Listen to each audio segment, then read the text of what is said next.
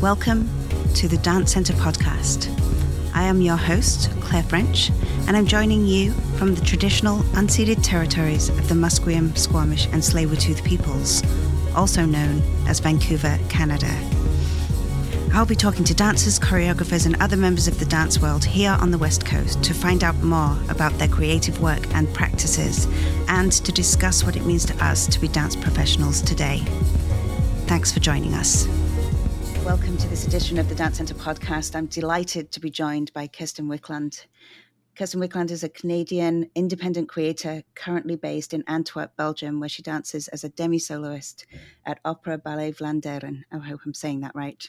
But Kirsten is with me, so she can alter that. Vancouver knows her and loves her as a dancer with Ballet BC, where she was with the company for 8 years, 2014 to 2021. But we will be talking about that, finding out a little bit more about her relationship with Ballet BC as we go through this interview. And I'm talking to Kirsten today because she's also one of the artists in residence at the Dance Centre this season. And she did show a new work in April with 4 dancers. So I look forward to talking with Kirsten about that. There's lots for us to talk about in her training, her experiences of performing and creating, and also as a yoga teacher. So without further ado, I will introduce Kirsten Wicklund and ask Kirsten to say hello. Hi, thank you for having me. Such a pleasure. Thank you, Kirsten, for doing this. And I'd like to start by asking you where you are right now. Are you in Belgium? Yes. And can you talk a little bit about what your experience is living in Europe or in Belgium particularly, Antwerp particularly? Yeah, absolutely. I am in Belgium, Antwerp. It's really a beautiful place. It's a very rich city filled with many artists, many art forms. It's been an absolute journey to kind of settle somewhere new. I think that it's been a beautiful and challenging experience, which is why I sought it out. I think that there's some very unique things that are learned through settling in a new place and entering a new community. And I think that as challenging and, shocking as that sometimes is for the system, it's I welcome it. And it's been both filled with challenge, but also filled with a lot of perspective for me from, I have traveled a lot, but I've also been quite planted in Vancouver for some time. And so relocating into this new place in the world it's offered me a lot and has opened up my eyes to new things and new people. And that's great. So I'm really interested in the timeliness of this and the fact that you say you sought out this new opportunity. So I'm assuming did you answer a call for an audition? And if you did, or if that was, however that happened, it's all during the COVID pandemic, really? Or does it go further back than that for you? Right. I was toying with the idea of stepping into a new environment for some time, not because I was unhappy in the company environment at Ballet BC. Quite the opposite. I loved it and I still adore it to this day. Like, I just have the most gratitude for that space. I was feeling as an artist, like I was craving to kind of just expand my bubble a little bit, like to put myself out of my comfort zone. It's so easy to become comfortable in your surroundings and you know how everything works. And while there is a beauty to that, I was seeking out a new environment perhaps to enter in an artistic way. And it was during COVID. We were kind of on a break, but my intention was to return with the company, which I did. And we kind of made it through that strange half year where we were kind of trying to get back into theaters. And, I was just looking at what the last few years had been like, and this point in my life where I felt like if I didn't make a little bit of a big leap now, I maybe wouldn't ever do it. Mm-hmm. So it was kind of this moment where I was feeling like I needed to jump into the deep end somewhere. Mm-hmm. and just put myself out there in ways that were really actually very scary, because it would have been much easier and comfortable to stay in that environment that I knew very well and also deeply cared about. It was quite a challenge for me to actually say, okay, I'm going to take this opportunity and go pursue something new, the unknown, right? Yeah. So, and not to mention, I really value the relationships that I have there at Ballet BC, and also the Vancouver community, which is why I'm still doing my best to keep ties there, because it means a lot to me, as you know. Mm-hmm. So yeah, I did. I put myself out for, I submitted in an online way to the company here. It was a company I'd always had my eye on a little bit. What they were doing, they have a huge classical history, and that's something that I really value. At the same time, they are starting to do more broad range of works, which interested me. And I also knew that there was bit of a shift in direction happening as well, which was going to lead them in an even more contemporary direction. So it felt like a good moment to enter a place with this rich classical history and still a lot of remnants of that, but a place that is pursuing new work and pursuing creation and kind of holding these two things in its hands like this. They do historic works for certain. I knew that they were bringing Pina Bausch and things like this that have this rich dance history. And that's something that I am deeply interested in. And at the same time, I'm deeply interested in the creation of new work and new ways of working. And so it felt like this environment where I could connect to those things and at the same time throw myself into a new bubble that I have, really no idea about the inner workings of it.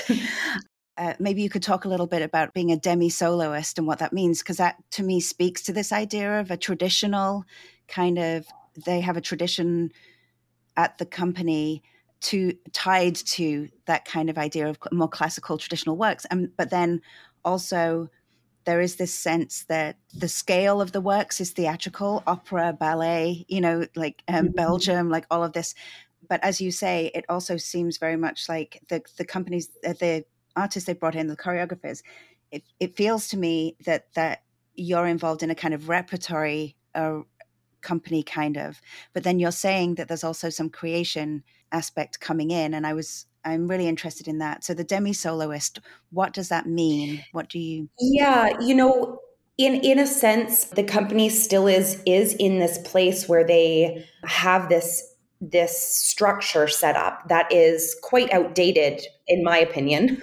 And they do have this sort of hierarchy system. At the same time, in reality and in practicality, it's not so present here. So I knew that coming in, there was it's kind of how I was saying, there's this remnants of that classical history.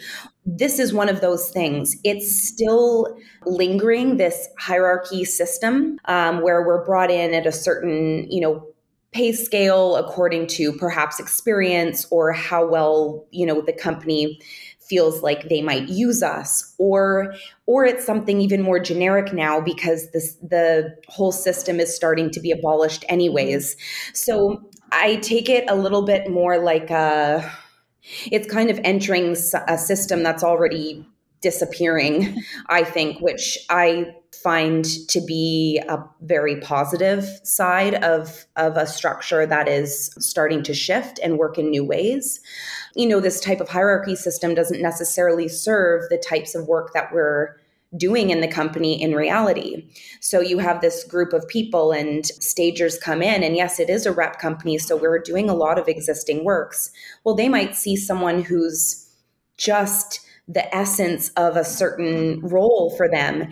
And if they're not allowed the freedom to cast that person, maybe they're a new member, or maybe they're very young, or maybe they're just not, have never been promoted to a certain rank. I think that there is that freedom and flexibility now from direction here where people can cast who they want. Like, it's kind of a fair game situation. Like, for example, I arrived and I immediately was thrown into things. And I think that typically, in a much more rigid classical structure, that would not necessarily be the case unless I were quite a famous principal dancer somewhere being brought in. So there is this kind of flow that's happening where, yes, there's a rank system. In reality, it's not so much at play. And I think that's really important. I come from, and at Ballet BC, there are no ranks. It's a group of people and everyone is seen really as an individual. And that is definitely the working environment that I feel like I've entered here in terms of what is being set up by direction. So I think that that's a really positive step forward for this art form, especially when it comes to talking about the classical, field and these structures that have always been in place. Like, there are some significant problems with that. Yeah. And I think that this is kind of one way that we're starting to allow that to disassemble, perhaps in an organic way. Yeah. And I think what I really appreciate about, one, you saying that you're a demi-soloist is kind of, it's really helpful for, like, to me, that to understand your relationship to that company, and also feels like you are able to carry your experience of Ballet BC into this new company. Because as you know, I'm a choreographer, but in the contemporary dance world and not at all in that kind of ballet system ever really for me. And so what I get from it is that this person knows how to be a soloist and be, if you like, a team player, but is not necessarily somebody who's going to be in the corps de ballet, is not going to be in the corps. And so the experience that you bring to a company understands how to devise, how to improvise, how to interpret as an individual and as a group member. And I've talked to some dancers through Ballet BC who, like, there is something about, it's almost like there are times, I'm sure, and I love being in these environments when everybody in a company is essentially a soloist. Absolutely. And I think that one of the most beautiful skills that I left that environment with was the ability to be, like, as much of a team player as I can be a standalone performer. Yeah. Like, I really feel like those two skills were always asked of me. It was never that I would only do, like, a feature part, and that was kind of my duty. And it was not only that I would have to be able to be part of the group, like, I was always asked to explore both with complete commitment. And it's something that I value is when I look at a dancer is not how well they can execute, the part where they are the feature, like how well can they carry that while they can also become, part of this larger idea, like one of a bunch. And can they still carry have the same sense of importance in that? Like, they are both so important. And I think that that's something I really try and bring to the room when I enter it, is like, absolutely, I can stand on my own and hopefully hold the audience's attention and be that powerful. And I can also be part of a large mass and support that in the ways that the work requires. Mm-hmm. So it's a huge value of mine, I think. Yeah, and I think there's a physical understanding, but it is that thing around, like, the kind of embodied understanding being both the mind-body connection. Not that I believe that that's even a split, but that there is something about understanding how to bring the self, an awareness of self and awareness of the ideas and the themes and all of those things, and your own physical understanding into alignment that's constantly changing. Yes.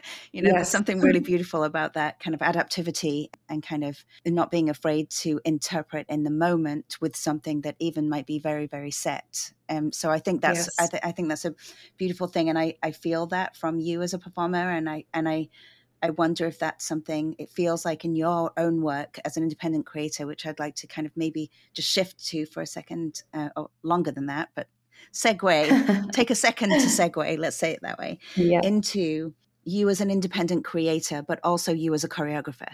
So I won't say too much more than that. I am very interested in that because I think there is an affinity with this idea of being in that creative space that's moved from interpreting into creation and then becomes a very different thing. So could you talk about you as an independent creator? Sure. Yeah. I've always dabbled in creating, like even since a very young age, like before I was even, sure what I wanted to do in terms of like where my career would go. I was always kind of dabbling in creating things, whether it was small dances or, I would even competition dance solos or, dabbling in these ways of creating dance or performance. And my time with Ballet BC was also part of that because I was asked a lot as an interpreter to also be a very active force in the actual creation process. So, even just as simple as generating a lot of material, that's something that was a very regular practice in the environment there because it's a creation-based company. So more of our activities than not at a point were about creating. I always have had a very distinct interest in that. And so it's something now that I also feel like as an independent artist, I'm interested in creating certain things, but I have a larger range of interest as well because I am still interested in creating, like, for example, on rep companies and walking into an environment that is in its essence has its own structure and its own value system, entering that space and being able to propose something and have an exchange between what that environment already is and what I might ask of it. I'm interested in that. So that exists in terms of me, creating on other companies whether they're very classical or very not. I'm interested in both. Yeah. And then me as an independent person, I think that I'm really just starting to find out what my interests are in terms of that, because it feels like a more open space, a space where really anything can go. Like there's nothing I have to deliver in essence when I'm walking into a room with either myself or myself plus a group of people who I'm interested in working with specifically for the artists that they are, not because they're part of something specific. So it feels like more of a playground environment.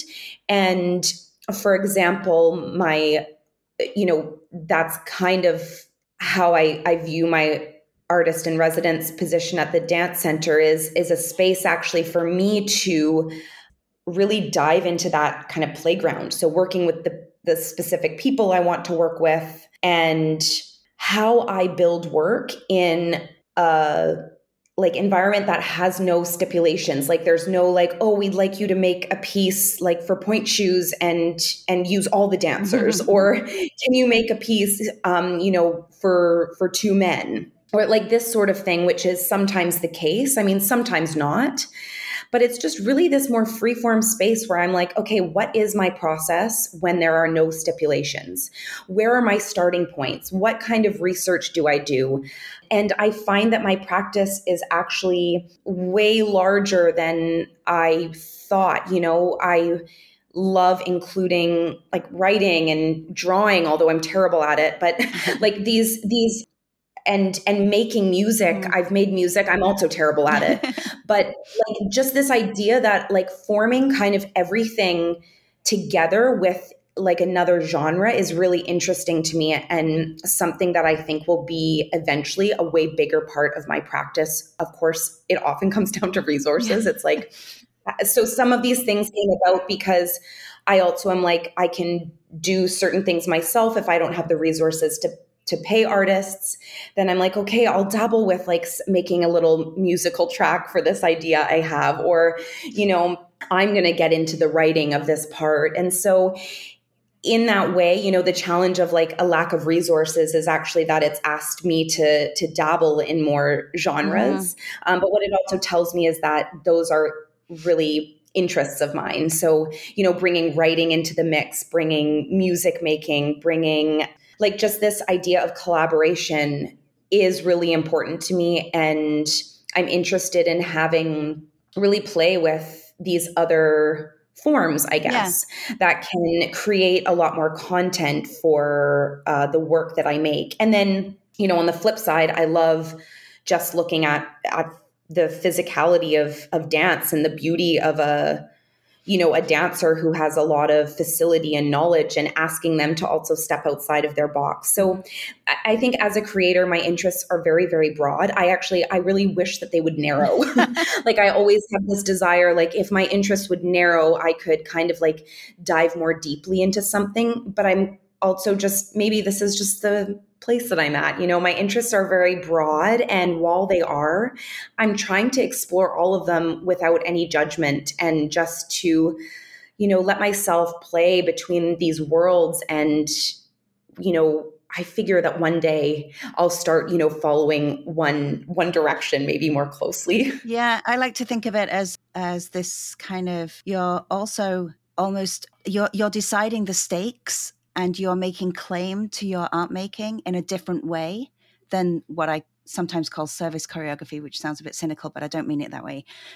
So when people are like, if you take a contract and you already have the dancers and you already know what the theme and all those things are, that gives you your limitation. And then your art making comes out of how you interpret that limitation or little play with. Yeah. The other way, and the way you're talking about, is kind of, I want to say, like, welcome to my world, because that's been my world for 30 years, is that, and problematic at the same time in just the way you're saying, but you have to start to make your own stakes. The work starts to tell you what they are, and your claim as an artist becomes more and more refined, and you discern that as you go along the process. But it doesn't necessarily mean that that's going to be in the dance form for you. It might come from the form of the song that you've written, or from the painting that you've done, the compositional aspects of the bad drawings, which I have books of, so really bad drawings that I can't even tell what they are. And they're not supposed to be abstract. They're supposed to be something, but or the same thing each time I look, but they never are. So in that, I think what I'm finding now, what I'm trusting, like you're saying, this idea that form from all of those different places is helping inform my understanding of form as a choreographer, but also expanding my understanding of form as a choreographer. So I'm really enjoying that journey. I don't know where it's going to lead, and I don't know what it will become, and it might not even become anything to do with dance. So I think that's really exciting. And the piece that the showing that you did in April, well, you described it. I don't know if it's still this, but I really enjoyed the way you described that it was about survival mode states, a body system and survival mode states. But it also seemed to be very much about nature, or kind of nature nurture, or that kind of idea of and also a little bit of support for each other and each other's bodies, or like supporting each other through bodies. Like, is that still something you are exploring? Yes, absolutely. All of those ideas are part of what I'm exploring. I'm looking at like kind of like our instinctual landscape, and like, what is that? And what are the things inside of us that drive us to do things? What are the parts of us that are in our control? What are the parts of us that, aren't? Like, I think that this idea that our body actually has this incredible intelligence to kind of put us into a mode just to like save us. That idea of nervous system state that just kicks in, or like, how does the body know to run away from danger? How does it know to sweat to cool us? Or like just these incredible intelligence of our bodies. And I think also how we instinctively relate to one another. There's a lot of kind of like mystery in that. Of course, there's a lot of science. And while I am researching that, for me, I love thinking about these things through not only like the scientific research fact standpoint, but also what about it in an imaginative light, or like in a more impossible world? Like, what are these ideas when we take it into like our dreams, where like things that actually aren't possible are like really regular in our dreams. Like somehow we're doing doing impossible things, or impossible things take place. But inside of that landscape, it all really is part of it. Mm-hmm. And so I'm interested in, the science of things and our instinctual nature, but also kind of coloring outside of the lines of that. Like I'm a very like feeling based person. So how I'm feeling or what I'm imagining, like it can kind of go like to some other realm, which I find very fun if I allow myself to follow it. And I'm looking to see if by going so far outside of the lines with this play of, yes, known ideas and how they can trickle into some kind of wild world. And maybe that actually starts to say something a little bit more real, or something that's relatable, or something that's somehow very human, even though it's quite abstract and maybe even outlandish. I'm interested in that. And I don't know what that means exactly, but that's why I think that maybe, for me, an idea like this, I could spend probably the rest of my life just, exactly. Exploring in some way. And I won't necessarily take that route as a creator, because my interests tend to shift quite fluidly. But just to say that it's like kind of enough content for me to like just keep exploring. And I really like the idea of being open to what unfolds just from being curious about an idea. And I don't often have a sense of what I'm making, what it should be like. Mm-hmm. I don't have that sense. I have a sense of how I feel about the ideas, but not a sense of like what the whole thing really should be like. Yeah. If that makes sense. Yeah, absolutely. It's how I feel. But also I just want to say that there's kind of the somatic work, there are so many practices in contemporary dance that are about that very thing. Their practice is only dealing with imagination and this idea of landscape and other world and dreams and all of these things, because imagination is so rich and dreams are so rich. And for a long time, I didn't think I was kind of a person who necessarily had an artistic vision. I didn't think I was that kind of person. But I think every artist is. I think that when that vision materializes is the question, whether you start with the vision or whether you allow the vision to unfold, which is at the stage you are at right now. And I think that's really beautiful, because it connects for me to your ability from your bio, which, by the way, listeners, this is only I'm sure a quarter of her story, and it could take up just the bio. If I was to read out her bio, would take up a whole podcast. We don't need to so we're that. not going to do that. But what I will say, and what I want to draw on, is some of the different places you've put yourself, some of the different contexts you've put yourself in, some of the different bubbles, and also come back to this idea where you said you are really kind of excited by or inspired by going into an environment that and meeting their structure, meeting their already embedded structure or their hierarchy or whatever that system is. And it's all leading to So You Think You Can Dance for me. Partly because going from Ballet BC to Opera Ballet Vlaanderen, and then all of the things you've done in between, and all of your training, which is already wide, and all of the competition environments that you've been in that you've talked about. So You Think You Can has got to be one of those. And I don't want to avoid talking about it quite. But what I would like to say about it is how beautifully I think that shows how you fit into these structures that already exist, and start to kind of converse with them or dialogue with them. So are you willing to talk about your experience? Oh, absolutely. Front, just to kind of shift us, just when you thought you knew, thought you knew what Kirsten's journey was, and you can envision a future for her. We're going to throw this one in and just kind of, That's it. So when was this? 2000? Was it 2008, 2010? Was it? Do you remember?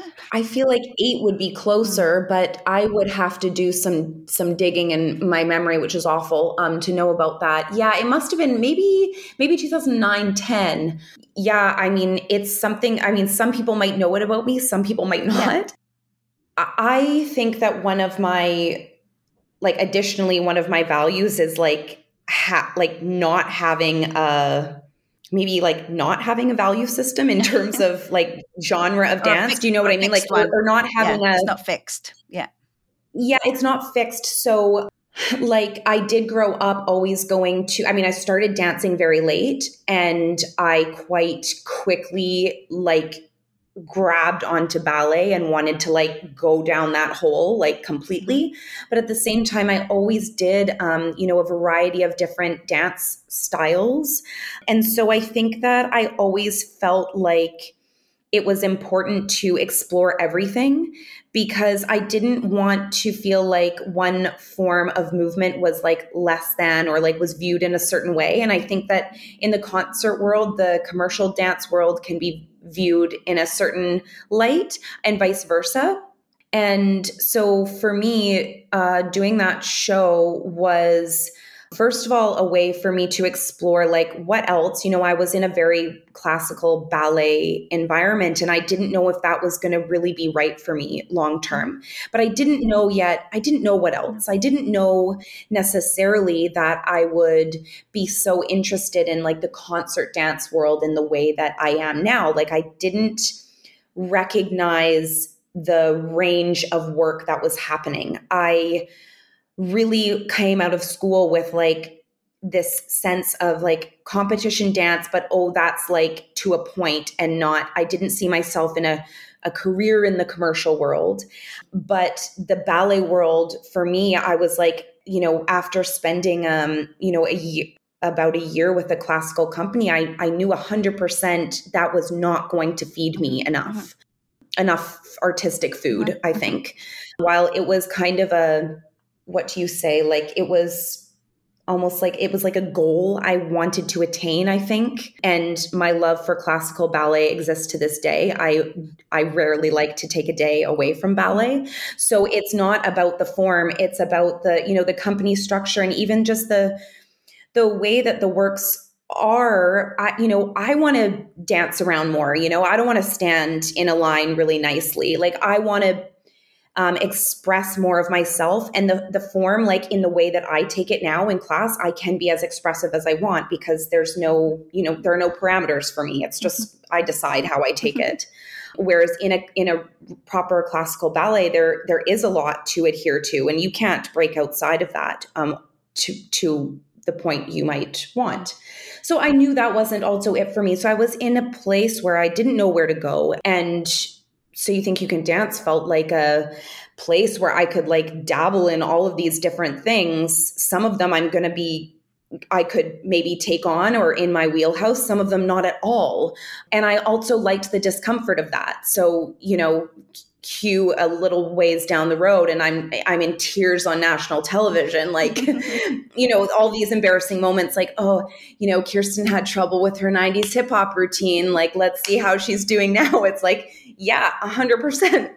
But it was like that thing of just letting myself like experience something, and letting myself be bad at it, and letting myself, release judgment of whatever, and just experiencing it. And it, obviously I wasn't interested in continuing down like a commercial pathway, but it gave me a lot. And well, to this day, I still do have the desire to continue down like a more like ballroom. Yeah. That's like more of like a fantasy dream, like to go like be like a proper ballroom dancer. Yeah. Like still have that dream, but I feel like it's just not in the cards this lifetime. Like I feel like there's already too many things I'm like really trying to do. I'm like, that will have to wait for my next lifetime. Like when I come back, I'll do the ballroom thing, because I really have a passion for that. I think it's so incredible.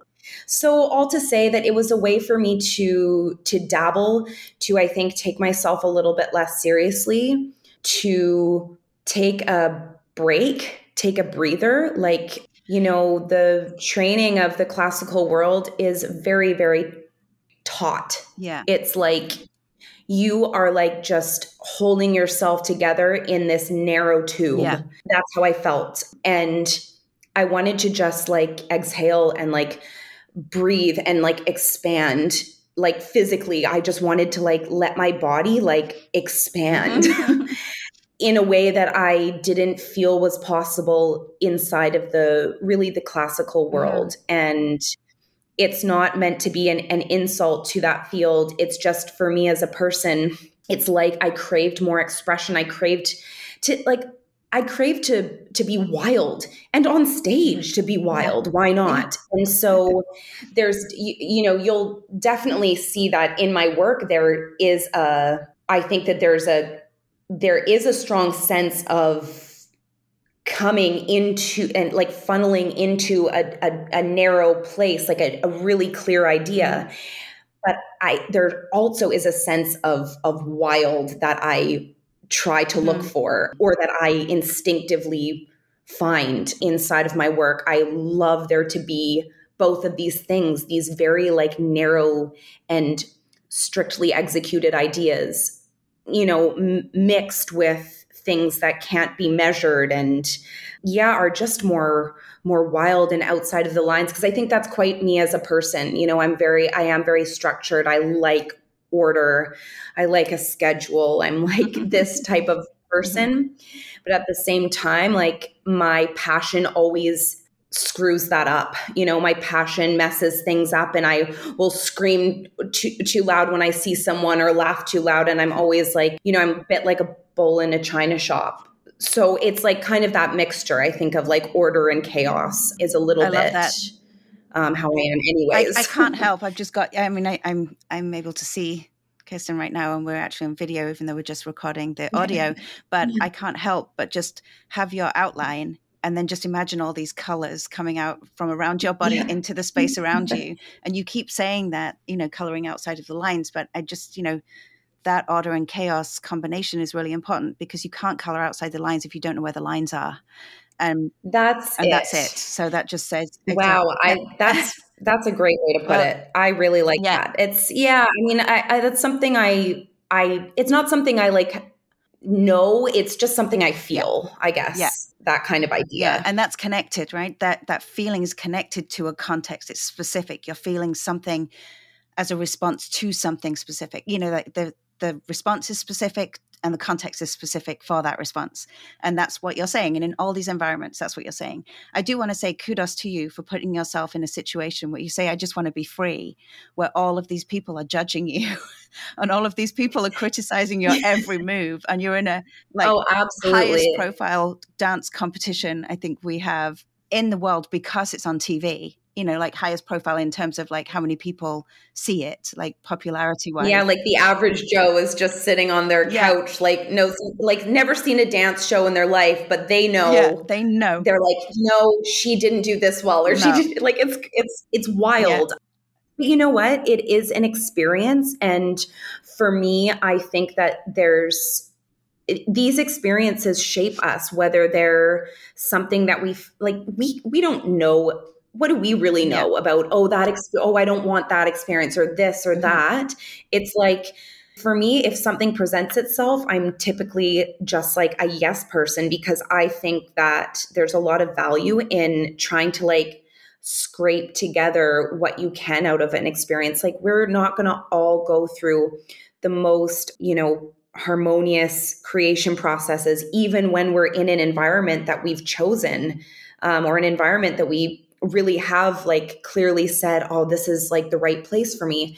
There's always going to be challenge. And I think that the best service we can do to ourselves and to the work and the room around us is to be like seeing like what there is there, to like, is there something to grow out of this? Is there something to notice, even if it's just that, right? And that takes presence. That's awareness. That's your awareness of self in those situations, awareness of the situation, and a deep engagement in what's happening. I think that, and I think unfortunately that's more rare than we would like it to be. But I think, I think you're right, which is another conversation. Yeah, entirely. I suppose it's true. And I think that, we're lucky if we come across a handful of people that connect to that in the same way that we do, or, for everyone, it's those people that they find that dive into those places with them are always going to be different. But I think that it's beautiful when that is present. Yeah, just so powerful and just all consuming kind of this. So you're an adjudicator both in Canada and in Europe. I've done a little bit of that too. But what would be your takeaways, like in general, as an adjudicator? What would you say? I'm not necessarily forcing you to fix your value system in that context, because I know it's always so different. But what would you say as an adjudicator you offer that you share maybe with the younger generations that you think is something from your experience and your insight?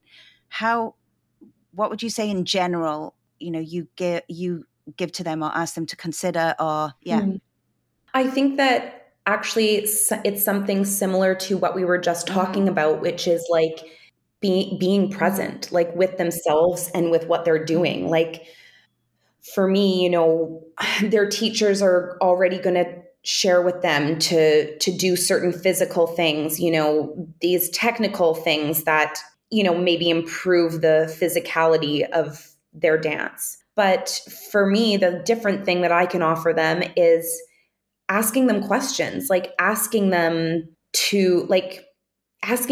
about how they're engaging with what they're doing. Like, why are they moving in that way? Like, what is an intention behind a movement? Because I feel like at the end of the day, movements are there to be kind of like the vehicle to share like an intention, is the intention to move, or is the intention to not move, but somehow there is movement, or, the list goes forever.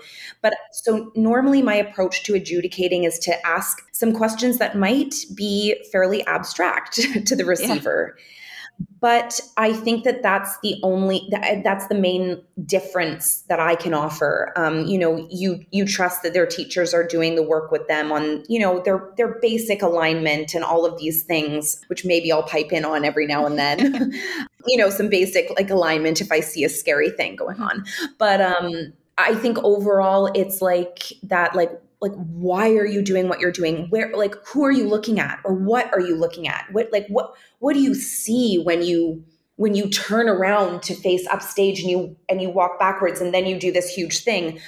Why and how and when? Like, where are you in time? Like, I ask them, I think, to engage with their imagination, even if it's very simple. Maybe it's not flowery, maybe it's very basic, but that dialogue with oneself as a dancer, like even just as simple as I'm only walking backwards right now, and that's it. And there's no poetry to it. But the dialogue itself is what's important, because that way we can interpret all ideas, because we're able to just like hold the idea, engage with it, and something comes out physically that is different than if we weren't having that inner dialogue. So I don't know, for me as a performer, that's something that I work with a lot, because I think that it makes the difference between just going through the material and actually conversing with it. And so also as a creator, I often am interested in that. And then of course, as an adjudicator, then I can maybe ask them too, oh, what about this? Or what about that? Maybe just to like open their minds like a little bit to something else. That's always my goal. It's so great because in a competition environment, even though the pieces are not at all like rep companies, like 45-minute, hour-long full-length pieces, there's still 2 minutes or 1 minute sometimes if they're really young or under, like there's still this sense of they're performing. It's a performance. It's a communicative act to perform. Dancing itself doesn't have to communicate to anyone else. Just the person doing it in a way, in an outer, kind of connection in one body. It doesn't have that, but performance does. And so I think what's really, for me, that's an articulation I found in my research that is really important for me. So not all dancers automatically understand how to perform or even understand who they are as performers yet. And not all dance is necessarily performative. And I think that's just a really interesting, wonderful way of us being able to expand our worlds and understand the expansion that dance is going through in general in all of those different ways, so that like you say, but I love the idea that you can interpret any idea. I think is just wonderful. Like that is just so exciting to me. And it's just a beautiful, succinct way of sharing in like how a dancer values the world, ideas, you know, those kinds of things, being in the world as a dancer. Those, oh, it gives me chills. I love it. Can we talk about yoga for a second? Sure. Love how it. Did you get there? What's going on with your yoga practice? Yeah, well, I've struggled with injury a lot along the way of my career. And so at one point I was trying to let something quite long term resolve in my feet. I had like many stress fractures from a show that I was doing that was touring, and I needed to just take some time to like really leave them be. And it was a good time for me I was interested in, you know, what forms of cross training can I do right now that facilitate maybe more balance in my life, in my body, in my mental state. So for me, I looked towards yoga to see what it could offer me. I didn't know at the time. And I wanted to just dive into going through a teacher training because I felt that it would, first of all, teach me about the practice itself, allow me to find my own practice and see kind of what came out of that. It was an experiment essentially.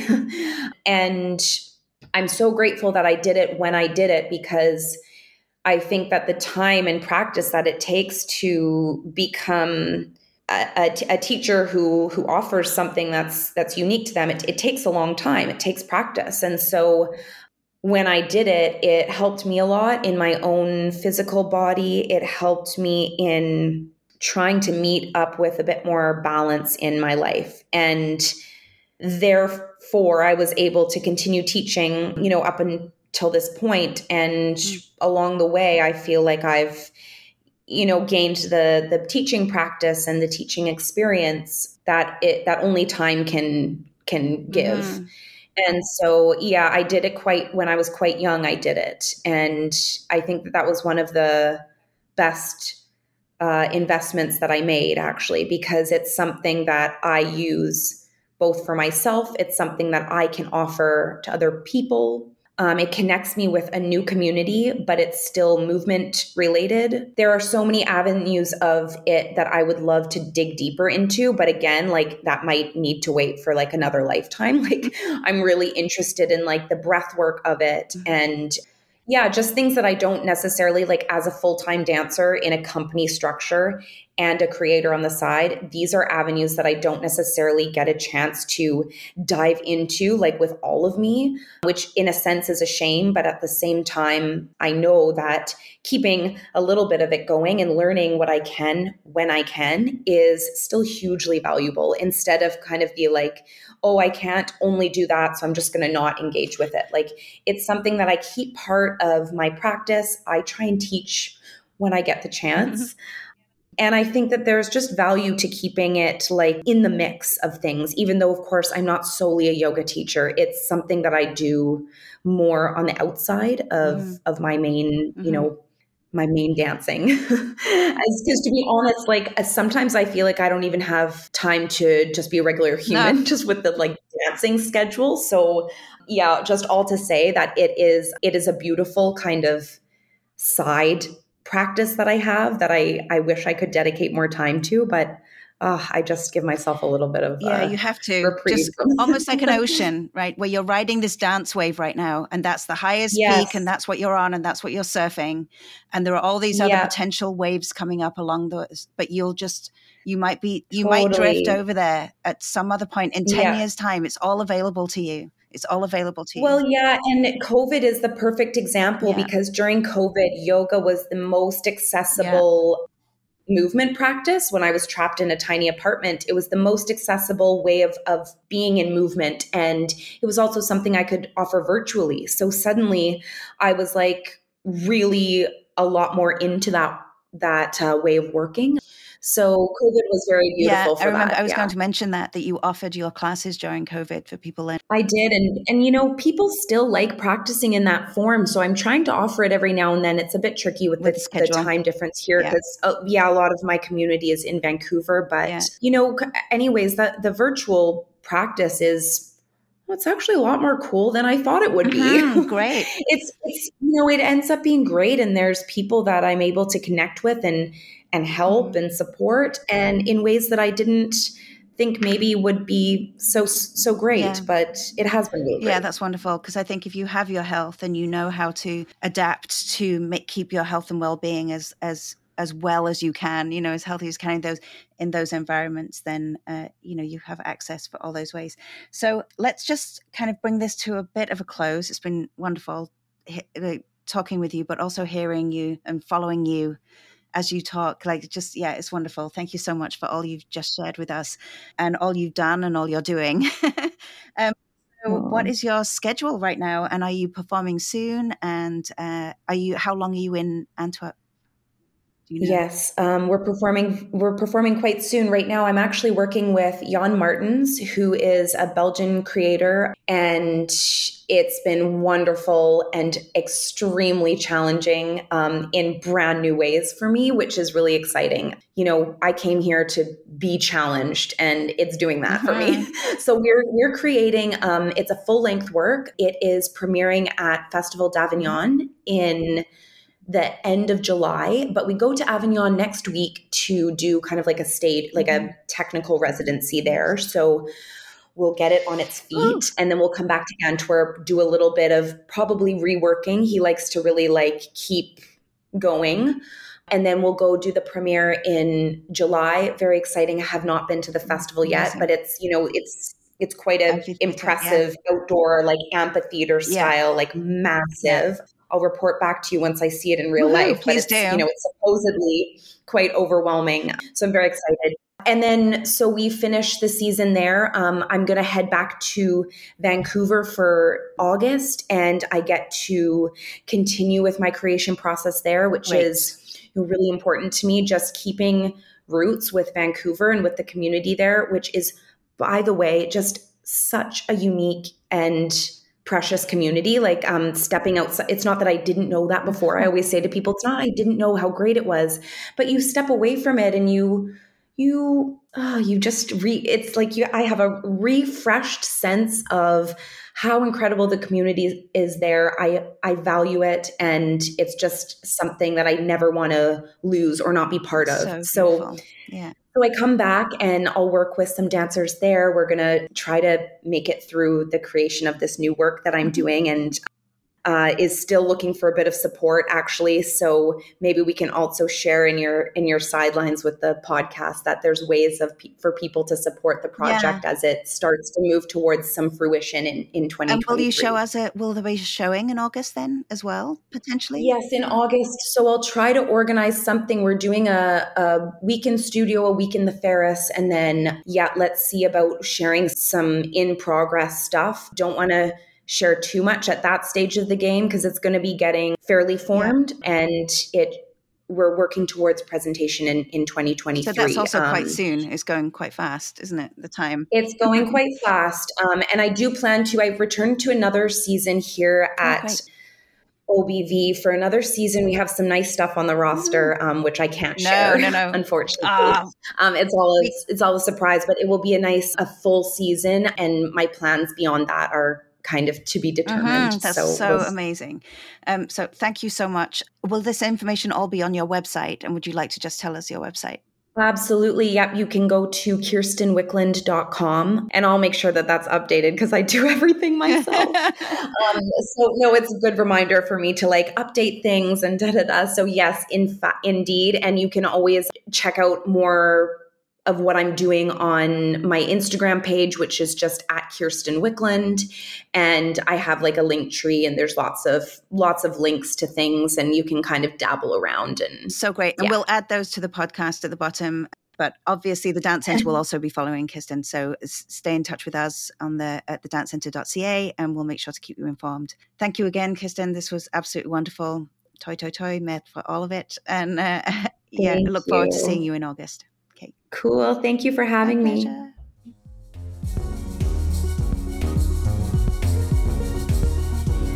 Thank you so much for listening.